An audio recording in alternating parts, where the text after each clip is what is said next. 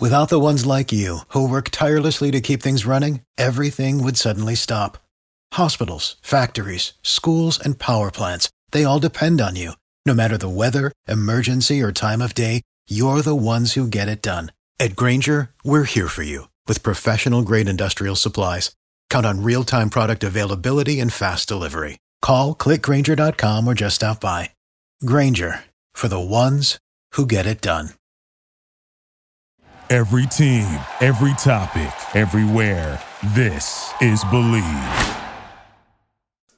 Vikings, come out and play. Wait a minute, let me put some cushion. With me now. Cousins throws, passes, caught for the win. Kyle Rudolph and the Vikings are moving on. You are now listening to the Believe in Vikings podcast with B-Mac and Baker. Welcome to the bye-week edition of Believe in Vikings. I am your host, Dustin Baker, and I am here with Super Bowl champion Bryant McKinney. What up, big man? Hey, how's it going? Oh, not bad. We also have Wes from San Francisco. He's going to be with us the whole show tonight because this is the bye week, and we got a little bit of extra time to cover some general topics and the Green Bay game that's upcoming. How you doing, Wes? Doing all right. Thanks for having me, guys. Oh, absolutely. All right, so first we're going to talk about Bet Online. The NFL season is in full swing. You may not be at the game this year, but you can still be in on all the action at Bet Online. For example, the Vikings are 7-point underdogs this week at Green Bay. So if you do believe in Vikings, you can slide on over to Bet Online and bet on the purple. From game spreads and totals to team, player, and coaching props, Bet Online gives you more options to wager than any other place online. And there's always the online casino that is open, and it never closes. So head to betonline.ag today and take full advantage of all the great sign-up bonuses. Again, that's betonline.ag and sign up today. The Minnesota Vikings sit in last place right now. The Lions won in Week 7 over the Falcons, so they are one notch ahead of us in third place, and they are pretty proud of that because they're usually in last place. So as it stands, Minnesota is 1-5 as they set to head to Green Bay this Sunday. If the NFL draft was conducted tonight or tomorrow morning, the Vikings would pick 6th in the draft, and that's mainly because all the bad teams lost last weekend. All of the piss poor teams in the NFL are 1-6, whereas the Vikings had a somewhat early bye week, and that allows them to stay at 1-5. Right after we got off the air, so to speak, the next morning, our best defensive lineman, Yannick Ngakoue, was traded to the Baltimore Ravens, which was a stunner for most of us because we figured there might be some moves of some veterans that are, perceived to be overpaid. But Ngakoue was a guy that we just traded for like 6-7 weeks ago. So he heads to the Ravens. And Brian, I'm going to head to you first because the trajectory of your career was just like that. You didn't stop with Jacksonville first, but you did start with the Vikings and you went to the Ravens. So what can Yannick expect in the Ravens culture? It's definitely a defensive culture. I actually seen pictures today because I follow the Ravens as well. So they show pictures of him and video of him, as well as Dez Bryant at practice, their first day of practice. So I'm pretty sure, like every time you get traded to a new team, it's like a clean slate to kind of build your own legacy at that new place. So that gives them a new opportunity to do that with a bunch of other guys and veterans like Calais Campbell, and a team that's doing pretty good. Okay. And you played under John Harbaugh, correct? Correct. We had the same birthday. Oh yeah, I think you said that the first night that I met you on one of these podcasts. That's cool. All right, so kind of what he'll be getting in for there. They certainly have a more optimistic season than ours is right now. I believe their only loss was to the Chiefs on Monday Night Football about 5 weeks ago. Wes, what were your knee-jerk emotions when you figured out Yannick was heading to Baltimore? I was a little devastated, to be honest. I think I, like a lot of fans, had envisioned Yannick and Daniil lining up across from each other and wreaking havoc. And I think because we never really got a chance to see that, it kind of stung a little bit. After having a little bit of time to marinate on the deal, I do think it was probably the best call, especially with the cap numbers likely to lower next year due to COVID. But yeah, we got a third, and then if Baltimore wins the Super Bowl, that conditional fifth turns into a third for 2022. So yeah, another third. Yeah, that you were correct. We were supposed to have this terribly ferocious tandem of Daniil and Yannick, and we never saw one iota of it. So I've been telling some of my my friends and colleagues that about 8-9 weeks ago, we thought we were going to have a top 3 defensive end bookend combination, and then we were slow walked or slow rolled with the Daniil Hunter injury news that we went from a top 3 defensive end combo to, unfortunately, a bottom 3. And if you know me well enough, that's not an insult to Afadi Adembo or whoever starts on the other side, probably DJ Wanham. But in terms of prestige, reputation, experience, it is a bottom-tier combination. Now, hopefully they prove us wrong and just go nuts against Rodgers this Sunday, but that remains to be seen. So on the trade chatter, Yannick is gone. There was a little inkling or theory that might be the first of a couple dominoes. The rumors have been all over the place. It seems nobody is untouchable. If you're throwing names out there like Adam Thielen, then that means that nobody on the roster is untouchable, at least in terms of the hearsay and the rumors. Bryant, you've been around the NFL since 2002. Do you think the Vikings are going to start selling players before the trade deadline, which is Election Day? I'm not really sure. I do feel like they're starting to gear up and prepare for the draft and more of next season. But I don't know who else they could possibly get rid of. Well, it's everybody that's been talked about. Harrison Smith has been out there because he's still, I don't know if at the top of his game, but very high level point of his game. Kyle Rudolph makes a lot of money, and we have a young tight end that's probably going to replace him, whether people like it or not, before too long. Anthony Harris, who was a spring and summer dancer in the sense we didn't know if he was going to come back or not. So all the dudes that are basically high paid might be ones that are on the move. Wes, do you think any of that trade talk rumor is palpable? Yeah, definitely. Riley Reef at tackle and Anthony Harris at safety are probably the most likely.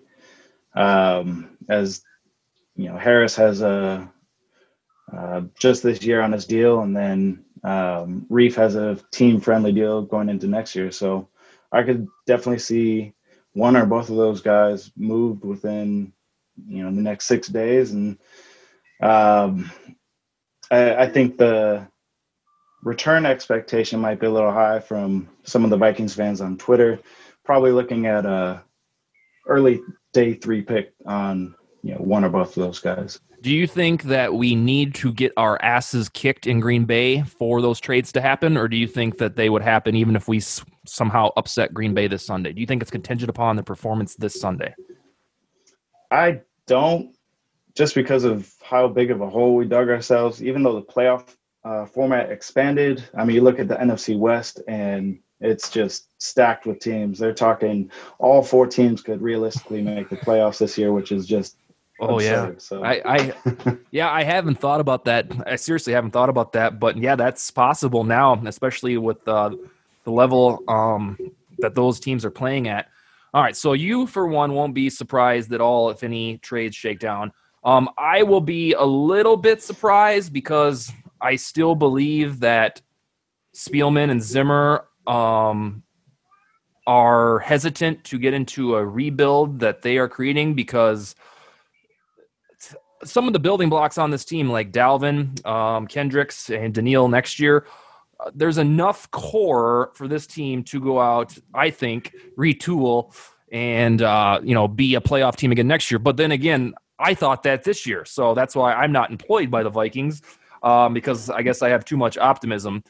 So I won't be stunned. I was stunned by Yannick, but I will not be stunned on the whole if more players fall. But I don't think it's going to be a complete fire sale like some folks think, and that we're just on this pathway to 2-14. That's where I draw the line. But we will find out. What about Bryant? Whenever Kirk Cousins has a bad game, and he's had two particularly poor ones this year, the calculators are taken out, the notepads are taken out. We try to figure out who the hell he could be traded to. Do you think that the Vikings, realistically, this offseason would trade Kirk Cousins, Bryant?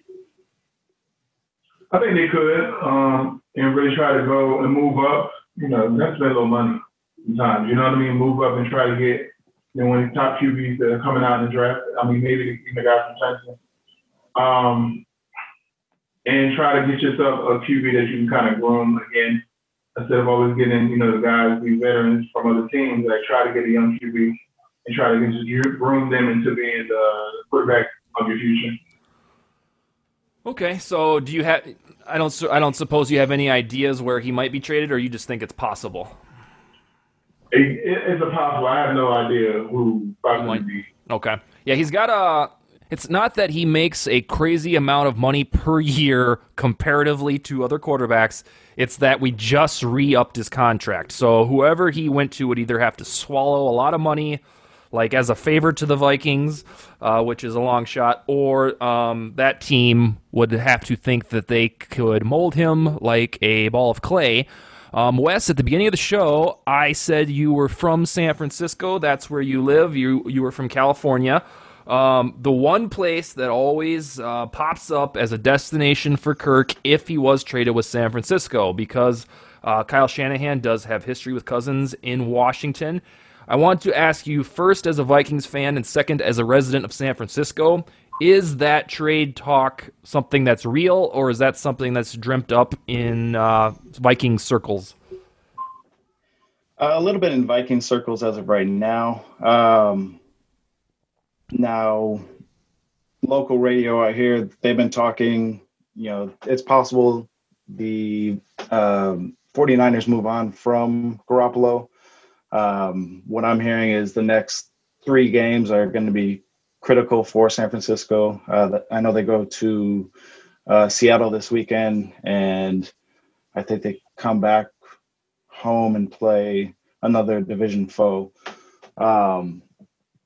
So I guess watch the Niners over the next 3 weeks, and if you're looking or in the market for wanting Cousins to be traded out to San Francisco, cheer for whoever is opposing the Niners in the next few days. Is the mentality out west that they made it to the Super Bowl in spite of Garoppolo? Because they just got to the Super Bowl, for God's sake. If I think this is another long shot. If Cousins would have dragged the Vikings to a Super Bowl last year, I think he would be given a lot of leeway. Maybe not, but I think that he would. So it seems it's a little bit ruthless for Garoppolo to be on the hot seat when they just were like 1 quarter away from winning the Super Bowl. Is it just that they think that Shanahan can use anybody in that offense? Probably a little bit of both. I think San Francisco and the Vikings are very similar. Similarly built teams, defense first, rely on the run game, and then, mix in the passing a little bit in between. I think the one area where, at least last year, San Francisco had a little bit more of an edge was on the offensive line, a little bit more continuity. The Pro Football Focus rankings on San Francisco's line, they ranked 14th, which was middling. The Vikings, they ranked 19th, but Pro Football Focus also added that it's 27th actually, and the 19th ranking is boosted by the success in the run game and the scheme that they were running. Yeah, play action all the time. Yeah, I think sometimes the Vikings, Kubiak realizes that the offensive line is not that great, so you have to get Cousins on the move, and it works out well because no matter what naysayers say, he's pretty deadly in the play-action game. Okay, so you say it would be so there is a movement, a subtle one in San Francisco that says that Jimmy G may not be the guy forever. Yeah, correct. Okay. And I think you may not be in work at NFL Network, but you live out there, so you're going to know better than a lot of our listeners what the sentiment is for the 49ers and their quarterback. Right. And I think the fan base wants to see a little bit more consistency out of him. How do you think that they would adjust to Cousins? Probably about as well as Vikings Twitter has. Yeah, just on his short leash. Yeah. Yeah. All right, hey Bryant. We've talked to you about tanking a lot, mainly because you are a player, and you have stated on here twice on this show that players don't tank. Is there ever a situation, at least in your opinion, whether it's a fan or a player, where it's better to end up losing games to get a better quarterback in a draft? Players don't think about that. Like, players don't think like that, whereas, like, well, it doesn't matter if we lose. You know what I mean? Like I said, a lot of players, like, once they realize they're not going to make the playoffs, they go into the whole, I'm going to be a spoiler for the teams that are going to go to the playoffs. So that's kind of more of the mindset. Nobody's ever thinking about where, as far as from a player standpoint, of getting the first pick or anything like that, because, you know, you still want to have victory Mondays. You still want to, you know, put some good film out there, too, in case you're on a bubble of, you know, ending your contract that season or anything. So nobody wants to really go ahead and just, like, practice losing. Yeah. I definitely think it is a fan-driven sentiment, but we do see it in the NBA, and they've even taken steps to fix it, and they've made this extreme draft lottery and whatnot so that teams cannot do it. But I want to mention that we have this vision that, okay, yeah, the Vikings they'll start losing games either, you know, on accident or with the lack of personnel, and they'll get a top 5 pick. But I struggle to understand that because I don't see examples of when that actually works. I know that Peyton Manning was taken number 1 overall in 1998. He won 2 Super Bowls, one of which he really didn't have much to do with. The Broncos won because the defense and Von Miller brought it home. And then Eli Manning was the first overall pick in 2004, and he ultimately won 2 Super Bowls with the Giants based on another strong defense and some clutch play on his behalf. But if you look around, like the times that not even tanking, like, here's the products of tanking. It's guys like Blaine Gabbert and Josh Rosen and Blake Bortles, Sam Darnold right now, who might be a good quarterback. We just don't know because he's on a terrible team. The times where quarterbacks recently have been selected in the first round, not necessarily via tank, but it works, is Patrick Mahomes, Lamar Jackson, Deshaun Watson. And those are quarterbacks that waltz into relatively good situations, and they developed in a hurry under, you know, good coaches. So, Wes, what am I objective? I've tried to think about, you know, there's so many people that talk about it. Like, what am I missing? Like, what can I, you know, have connected in my brain that makes me understand why I would want to see the Vikings lose for a better draft pick?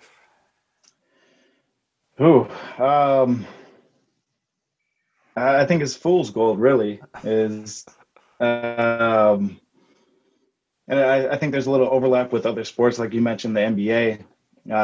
When you have the first overall pick, you're getting the shot at the best prospect, which in football can get a little washed out depending on who the prospect is, because, you know, depending on what side you're on, you have 10 other guys out there with you, where, you know, basketball, number 1 overall pick, there's 4 other guys out there with you. So there's a little bit more space for, you know, somebody to shine in that instance. All right, yeah, I'm with you. Basketball, you can kind of control your own destiny a little bit more than 53 men on a football team. Right. For instance, wherever, I make no secret of the fact that LeBron James is my favorite sports figure, and wherever he goes, that team is nearly guaranteed to play in a championship or get damn close. And that's been the deal since he was like 25. So, yes, a basketball player selected with the first overall pick some of the time can change everything.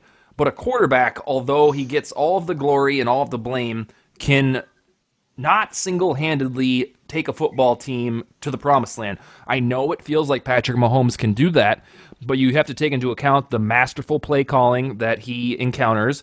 And then even 2 years ago, when they came up short against the Patriots, that team's defense was horrible during the regular season, and they got better quick in the playoffs, but it still wasn't great.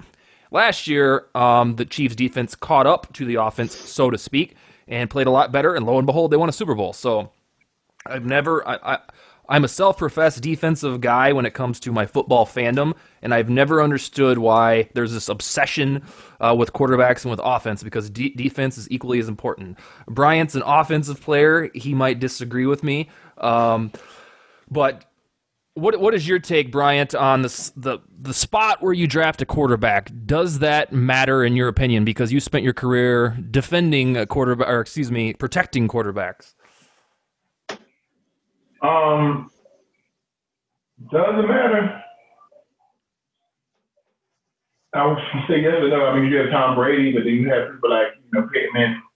And then the year I came out, you had like Joey Harrington, who was 3. And I don't know how long he had it. So it really just, I guess, it really depends on the individual. Like, I don't really know if it's really based on where they go, because people can go a lot of different places and just not paying out well. So usually people tend to go with a higher number quarterback, higher, pick.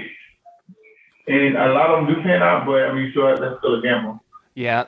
Yeah, I want to pound that point home for anybody that is listening to our show tonight.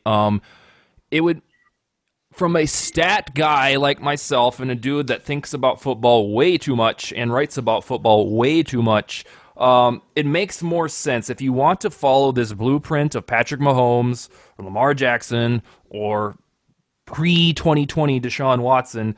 It makes more sense that your team would be good, and maybe the Vikings this year 1-5, maybe finish something 7-9, maybe finish something 8-8, 6-10, depending on if they get their poop in a group, and then you still have these weapons on the team.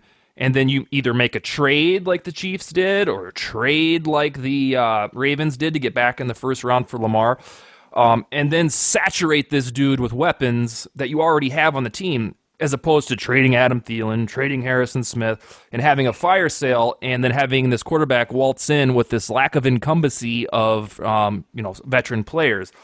It just doesn't add up to me. If you look around the quarterbacks that don't work out, the high picks, the Joey Harringtons like Bryant just talked about, they go into situations on putrid teams with no weapons for the most part, and then they're just set up to fail. And that's what happens with the Jets every year. That's what happened with the Browns for like 20 years, and it might be happening again, but Baker Mayfield does shows flashes of some promise. I just think it makes more sense for a quarterback to come into a situation like this Vikings team could get to if they play well the rest of the season, rather than try to lose a bunch of games, trade a bunch of players, and have this mandatory rebuild. Am I missing anything with that opinion? No, I don't think so. I think that you're pretty spot on with this. If you surround somebody with some weapons, I mean, they'll use them. So yeah. That's it to do, like you said, like with Joey Harrington, like going to Detroit, like he didn't really have any weapons there, but it was like, because you're this high pick, you're supposed to make it do what it do based off of your pick. I don't know. Yeah. You got to give people some type of weapons and stuff to be able to, make use of. Yeah. Is there anything wrong with my synopsis, Wes? No, and I think I'd like to expand on it a little bit. I know you wrote an article that published, I think, yesterday regarding picking a QB and sticking with them for numerous years. And I began to wonder in the last few Super Bowls, like, where does the offensive line play rank for those teams? I'm just going to rattle off a few numbers here. These are all from Pro Football Focus. SFKC ranked 14th and 16th. Rams, New England, 6th and 4th. Philly, New England, 1st and 3rd. Atlanta, New England, 6th and 10th. Carolina and Denver, 2nd and 20th, but Denver was the second least penalized offensive line. Seattle, New England, 19 and 23. Denver, Seattle, 3 and 27. SF and Baltimore, 1 and 17. What happened there, McKinney? And then you look at the situation Kirk came into 2017 before he got here. The offensive line ranked 22nd. 2018, 29th. We touched on 2019 where Pro Football Focus had us at 19th, but they said actually it's 27th when you take out the run game success. And then this year we're currently 28th. And it feels like it too. So yeah, there is a somewhat consistent trend of at least one team, and most of the time both teams that are in the Super Bowl, that have astute and often stellar offensive lines. So Bryant, you're going to be shocked to know this. Offensive lines matter. As they should. Yeah, and that's if there was ever going to be a case, so I'll go on record, I am not for the termination of Rick Spielman, but if it had to happen, then I would fall back on the notion that he has struck out a few times on the offensive line. And I swear the last time this offensive line was good was when 2009, when Bryant was there. And that was the last time I didn't have to worry about it. Now, Adrian made it look decent in, almost every year. But after Bryant left, Adrian made the offensive line look great, especially in 2012, because he was a cyborg. And by the way, he'll be on our show next week. We're super pumped for that. So yeah, it would be, from an X's and O's standpoint, it'd probably make more sense to invest in large men that could protect Kirk Cousins more so than getting a sexy, long-haired rookie quarterback named Trevor Lawrence and just hoping he can escape defensive ends that are going after him. So Wes, thank you for bringing the offensive line stats up. It really brings it to light. Before we transition over to Green Bay, I want to ask both of you, aside from Justin Jefferson, because we all equally are pleasantly surprised with him, what other players on this team are you pleasantly surprised with, even though we've started 1-on-5? Bryant, do you have any that come to mind? No, Jefferson was probably my main guy. The fact that he was a rookie, didn't have OTAs, didn't really have, preseason and everything. He kind of acclimated pretty quickly. Yeah, he sure as hell did, and it's wild. I was on a podcast with my friend Adam Patrick from the Viking Age on Sunday. It was his maiden voyage for that particular podcast, and I was telling him that my dirty secret about football is I don't really care about college football, and I don't really watch it just because I'm so mesmerized with the NFL product. So the deepest I get into college football is studying for the draft, so I know what I'm talking about. I knew that this wide receiver class was deep, so when it came to the Vikings potentially selecting one of those wide receivers, I was like, I don't really care. Pick one, he'll do okay. But again, that's why I don't work for the Vikings. It looks like Spielman nailed that because Justin Jefferson, in a small sample size, is a machine and an electric one. So Wes, we know that you are presumably enamored with Jefferson. What other players have you been pleasantly surprised with, even though we've only won one damn game? I think Garrett Bradbury. I think he's made the jump. Last year he seemed to struggle a little bit, and I read somewhere last year that I guess players in Rick Dennison's scheme sometimes take a little bit of time to get comfortable in it. And I think this year we're kind of finally seeing, him being comfortable in his role. He sure is, and that brings up another point. Bradbury has progressed in all metrics, and we really aren't far away from having an offensive line that is talented in all 5 spots. Right now, I don't know how long Riley Reif will be on the team. Hopefully, he stays next year because he has proven that he's worth this current contract. And then in the middle, at center, as Wes talked about, is Garrett Bradbury, who is not a Matt Khalil one-hit wonder. And then Bryant O'Neill is probably close to a Pro Bowl berth because he has established himself as a legitimate right tackle. So that leaves 2 guards. And on our very first fan segment, we had Dave from International Falls, who said that if he was in charge of the Vikings, he would go to a guard store and, find guards. And that's really the only thing that's separating this offensive line from being a decent to good one is the guard play. Right now, we have Pat Elflein, who got hurt in the first week, and most of us thought, hopefully Drew Samia can get in there because it can't get much worse than Elflein. And then it got much worse than Elflein, and that was Samia. He, quite frankly, has the worst PFF grade in the NFL, and he might develop into something more. Maybe this is a rut. That's what I always say in these situations. But so far, he shouldn't be starting for this team, and he probably won't for a while, if at all. And then Dakota Dozier is kind of like, in my opinion, a backup guard that will fill in from time to time. Right now, he starts for the Vikings, and he's doing okay. He's not quite in the basement like I put Samia in. But right now, the only thing that's separating this offensive line from being a pretty good one is 2 guards. And normally you don't take guards that high in the draft, so I'm hoping that if we do have roster turnover, we do make an investment in guards because we make a huge fuss about the offensive line being crappy, but we're really not that far away, the pieces, I should say, from it being a good one. Do either one of you have anything to add on the offensive line? Well, no, I think you hit it. One thing I was thinking of in regards to Cousins and the offensive line, I don't know if you guys have seen the image of the Bugatti parked at a trailer park. And that's kind of how I liken this. Like, you're paying Cousins all this money, and yet you're putting a trailer park offensive line around him. Cousins might not be a Bugatti, but I mean, he's maybe an Audi instead. So you still want to protect it. And that is so hard for this fan base to digest. They do both things. They complain about Cousins, and they complain about the offensive line.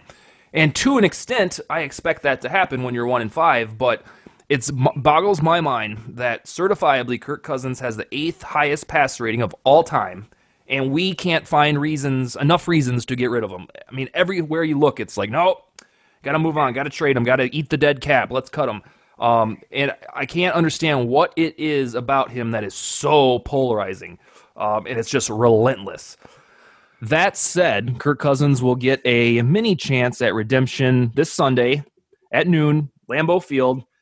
He hasn't personally been on a team that's beat the Packers, that's the Vikings, of course, since their first meeting in 2018. So he has 3 straight losses to the Packers, which will sully your the opinion of you in a heartbeat.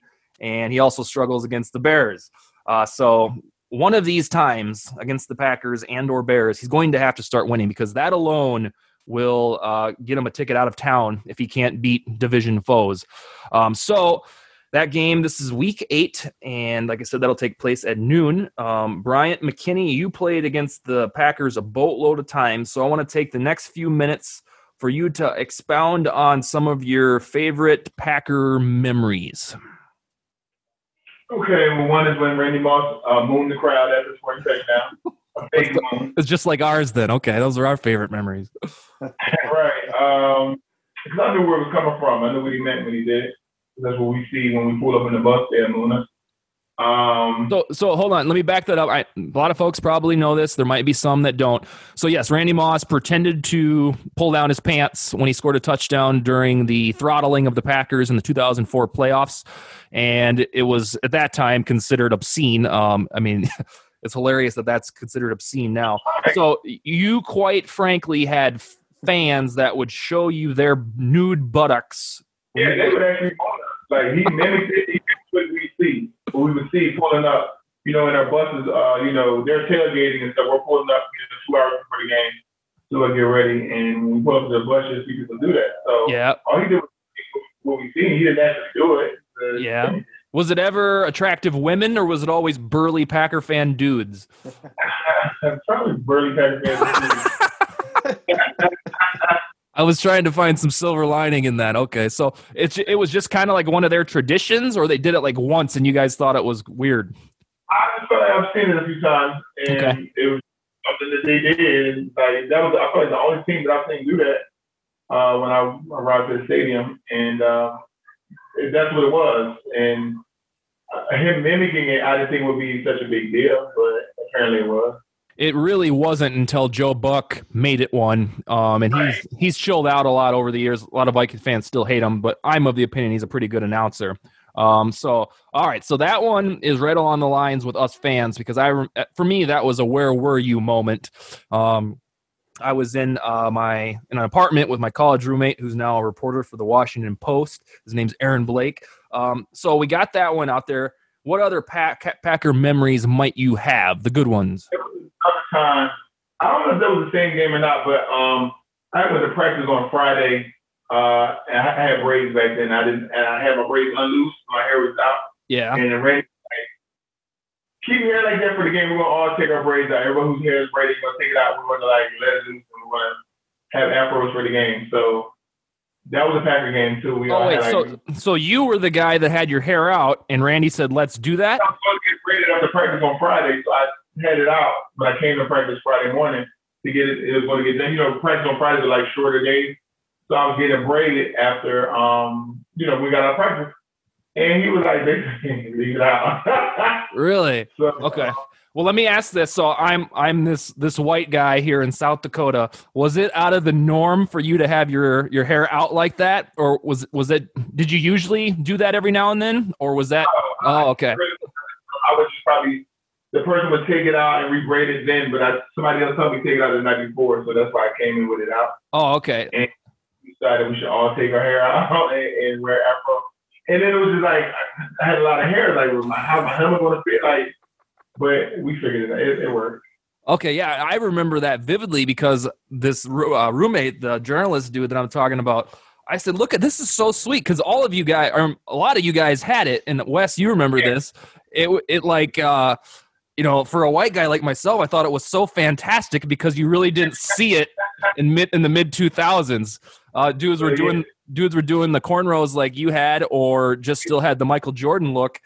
So when you and Moss had it, I thought it was absolutely fantastic, but I had no idea that it was something that Randy. It's basically from me coming to practice that day with my hair taken out, and he just said, "Keep it like this," and then he told everybody else, like, "Take their hair out, and we're going to wear our hair like this for Sunday's game." Yeah. I've never had my hair out for a game, like so put on the helmet and everything, but we made sure we could fit the helmet that day and everything. Yeah.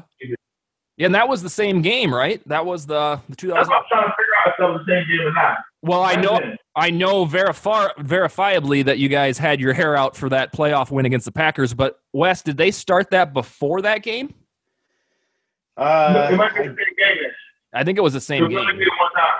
Probably. Yeah, if it was only one time, it was that game, no doubt. Okay, I'm saying it might have been the same game, but I just remember us being away, and I remember us having our hair out. I was like, it might have been the same game. Yeah. Interestingly enough, I saw on Twitter, I think it was maybe Facebook, I think it was Twitter today, that Justin Jefferson had his hair out like that today at practice. So I don't know if he's in that transitional period like you were, or if he's paying homage and wearing it out for his first time to Green Bay. Now that would be badass if he does that. Right. All right. What about, do you have any bad Packer memories that you want to disclose to the world? Bad Packer memories? Not really. One time, it wasn't the Packers. One time I had like food poisoning. Nobody really knows it. I had food poisoning, and I had to get an IV at halftime, and they finally took that probably like in the fourth quarter. But basically, it was like, you just try to play as long as you can. And I made it to like some point in the fourth quarter, and then they finally took me out. And you just felt like total garbage? There's something I ate at the hotel the night before that just... Yeah. I was sick the whole day the next day, but it was still like, we need you to play. It was like, you can't call this sick. I guess, like, I was still play, but yeah, I did. And I was thrown up, I ran off the field one time. We had I don't know, it was a timeout, and that's when they knew I was sick over there. Because I ran off the field and threw up in the they see me run off the field and throw up. I had been thrown up on the sideline, in the trash can, but they couldn't see it. But when they see me, I realized the timeout, and I don't know, I got nauseous. I ran off the field. I drove on the field. I ran off the field, and they see me go throw up. That's when they kind of know I was sick. The opposing team. Was this in the Metrodome or was this in Green Bay? Metrodome. Oh, it was. It was at home. Okay. All right. Yeah. That was it. I stayed until like the end. I know we didn't end up winning that game either, but I know I stayed until like the end of the fourth quarter and finally took me out Yeah.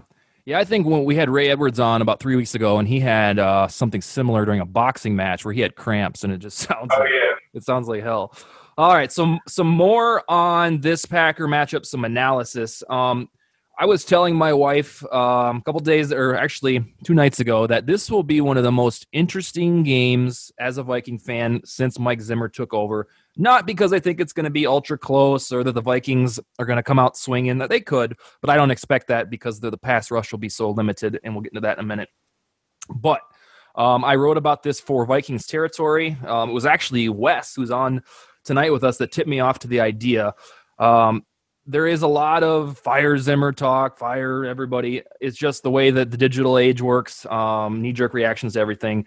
The only way that I would see Mike Zimmer being terminated in season as if the Packers shellacked the Vikings this week and the body language of everybody was downtrodden or people were infighting. And it was if it happened to be just a nasty display of team football, I think that could spell wholesale change. That's a big if. I'm not predicting that. But this game will be a referendum on Mike Zimmer, how he coaches. This is the first time he's ever scripted a game plan when the team flat out isn't very good. Even in his rookie season, the team finished 7-9.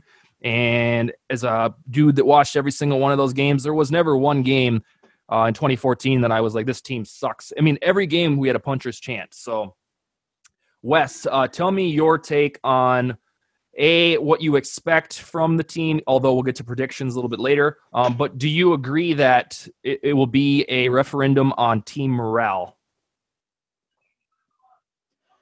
Yeah, I agree. I'm in the same boat as you. I don't anticipate that actually happening. I think we come out, we probably don't throw in the first play like we did last week. That interception was horrible, but yeah, go ahead. Yeah. But having Dalvin back, hopefully it will help, and we can pump the run game and try and keep it close. But I think I read today we're looking at down our 3 starting corners, so it's not a good not mix. Too good. but tell me what you meant when you and I were setting up you coming on the show.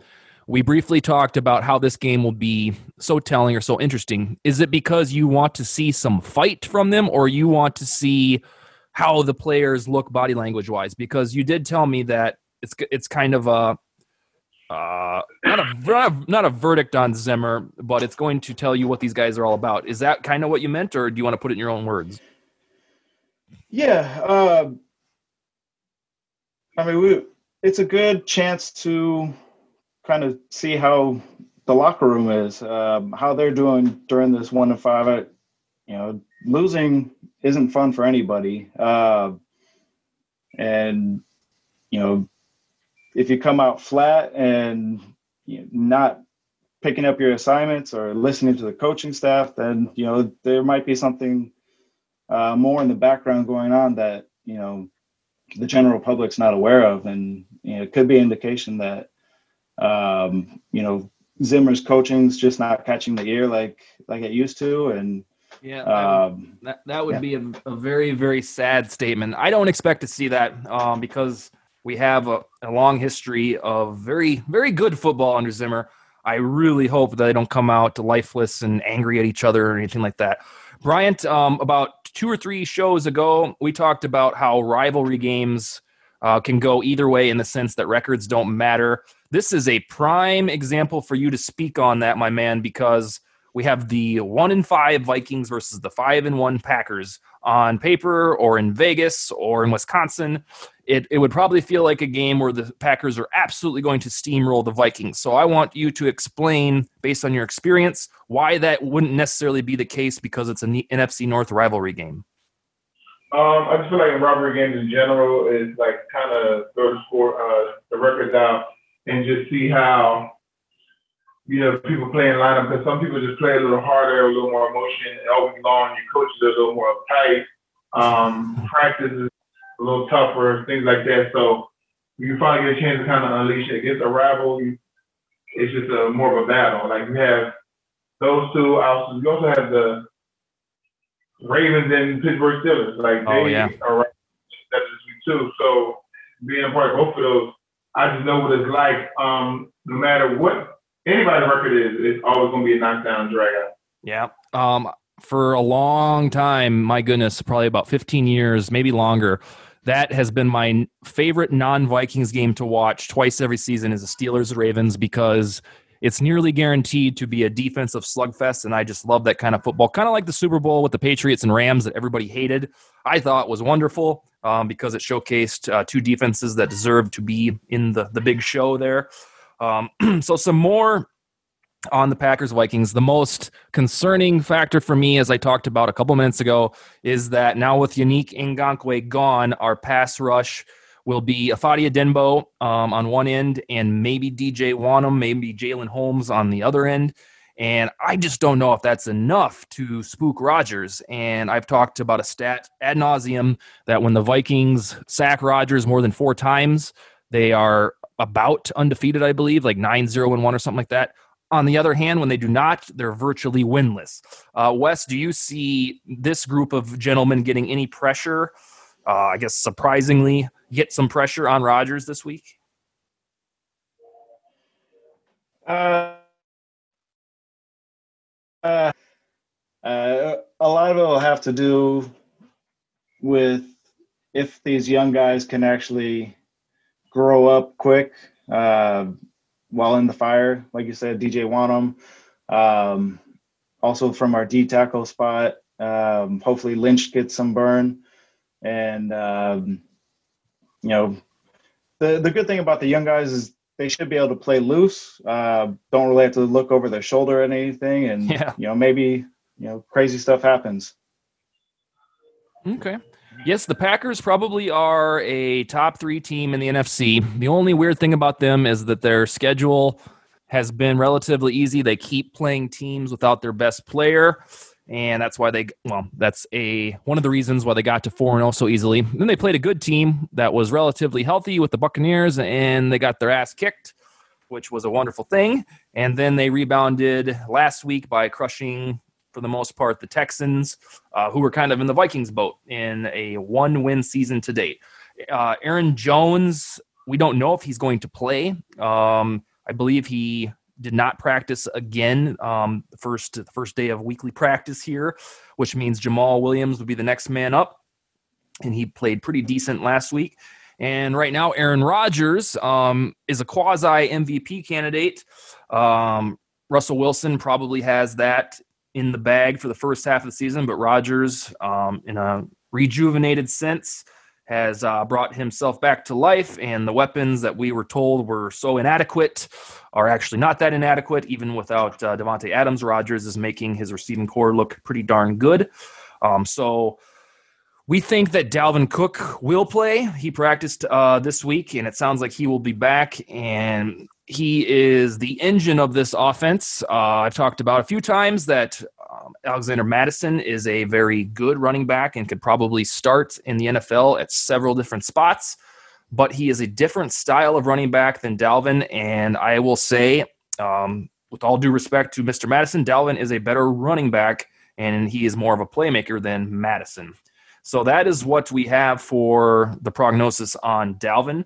I wanted to also ask you guys, before we make some formal predictions, what are your guys' mid-season Super Bowl predictions? I'm going to guess they don't involve the Vikings, but as a whole, for our listeners that follow the entire NFL product. Bryant, if I had to put you on the spot right now, what is your mid-season Super Bowl prediction? I would say Kansas City and Seattle. Kansas City, Seattle. Okay, so you're going to go with the offensive firepowers. That's fair enough. You want to pick a winner, or you just want to pick the matchup for now?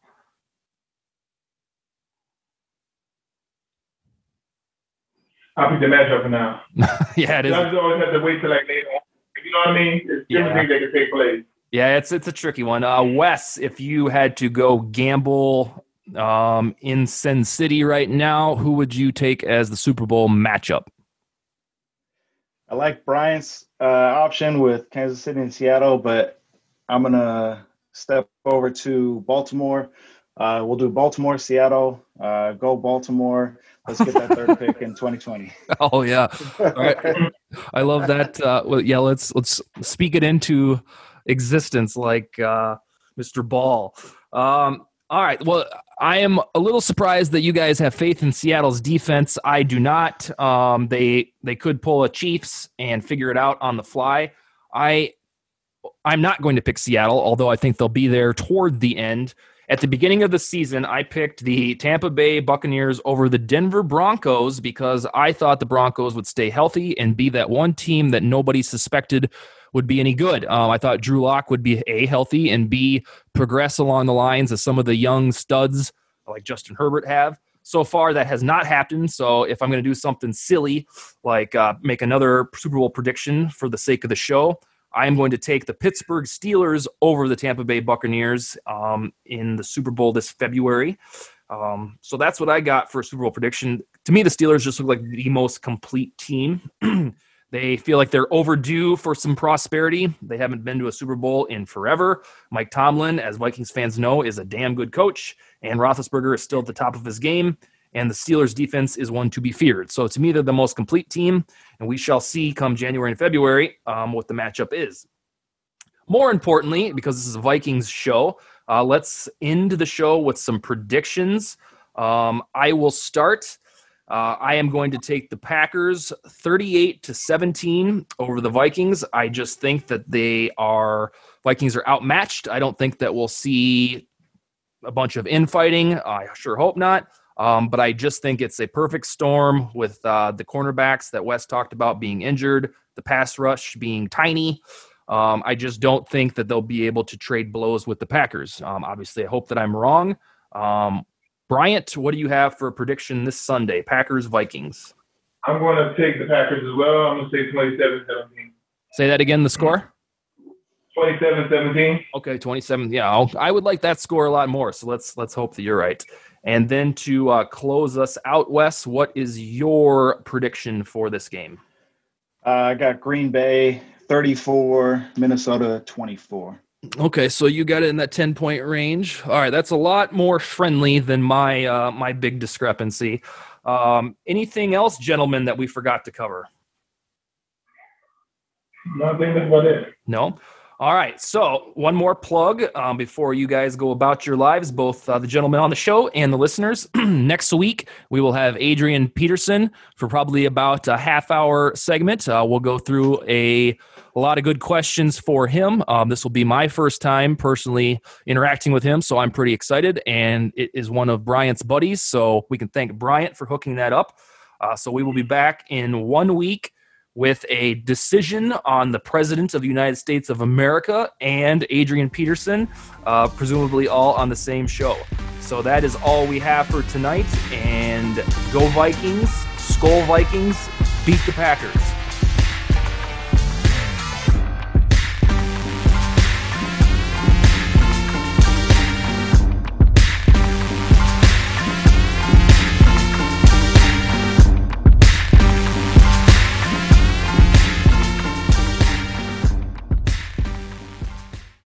Without the ones like you, who work tirelessly to keep things running, everything would suddenly stop.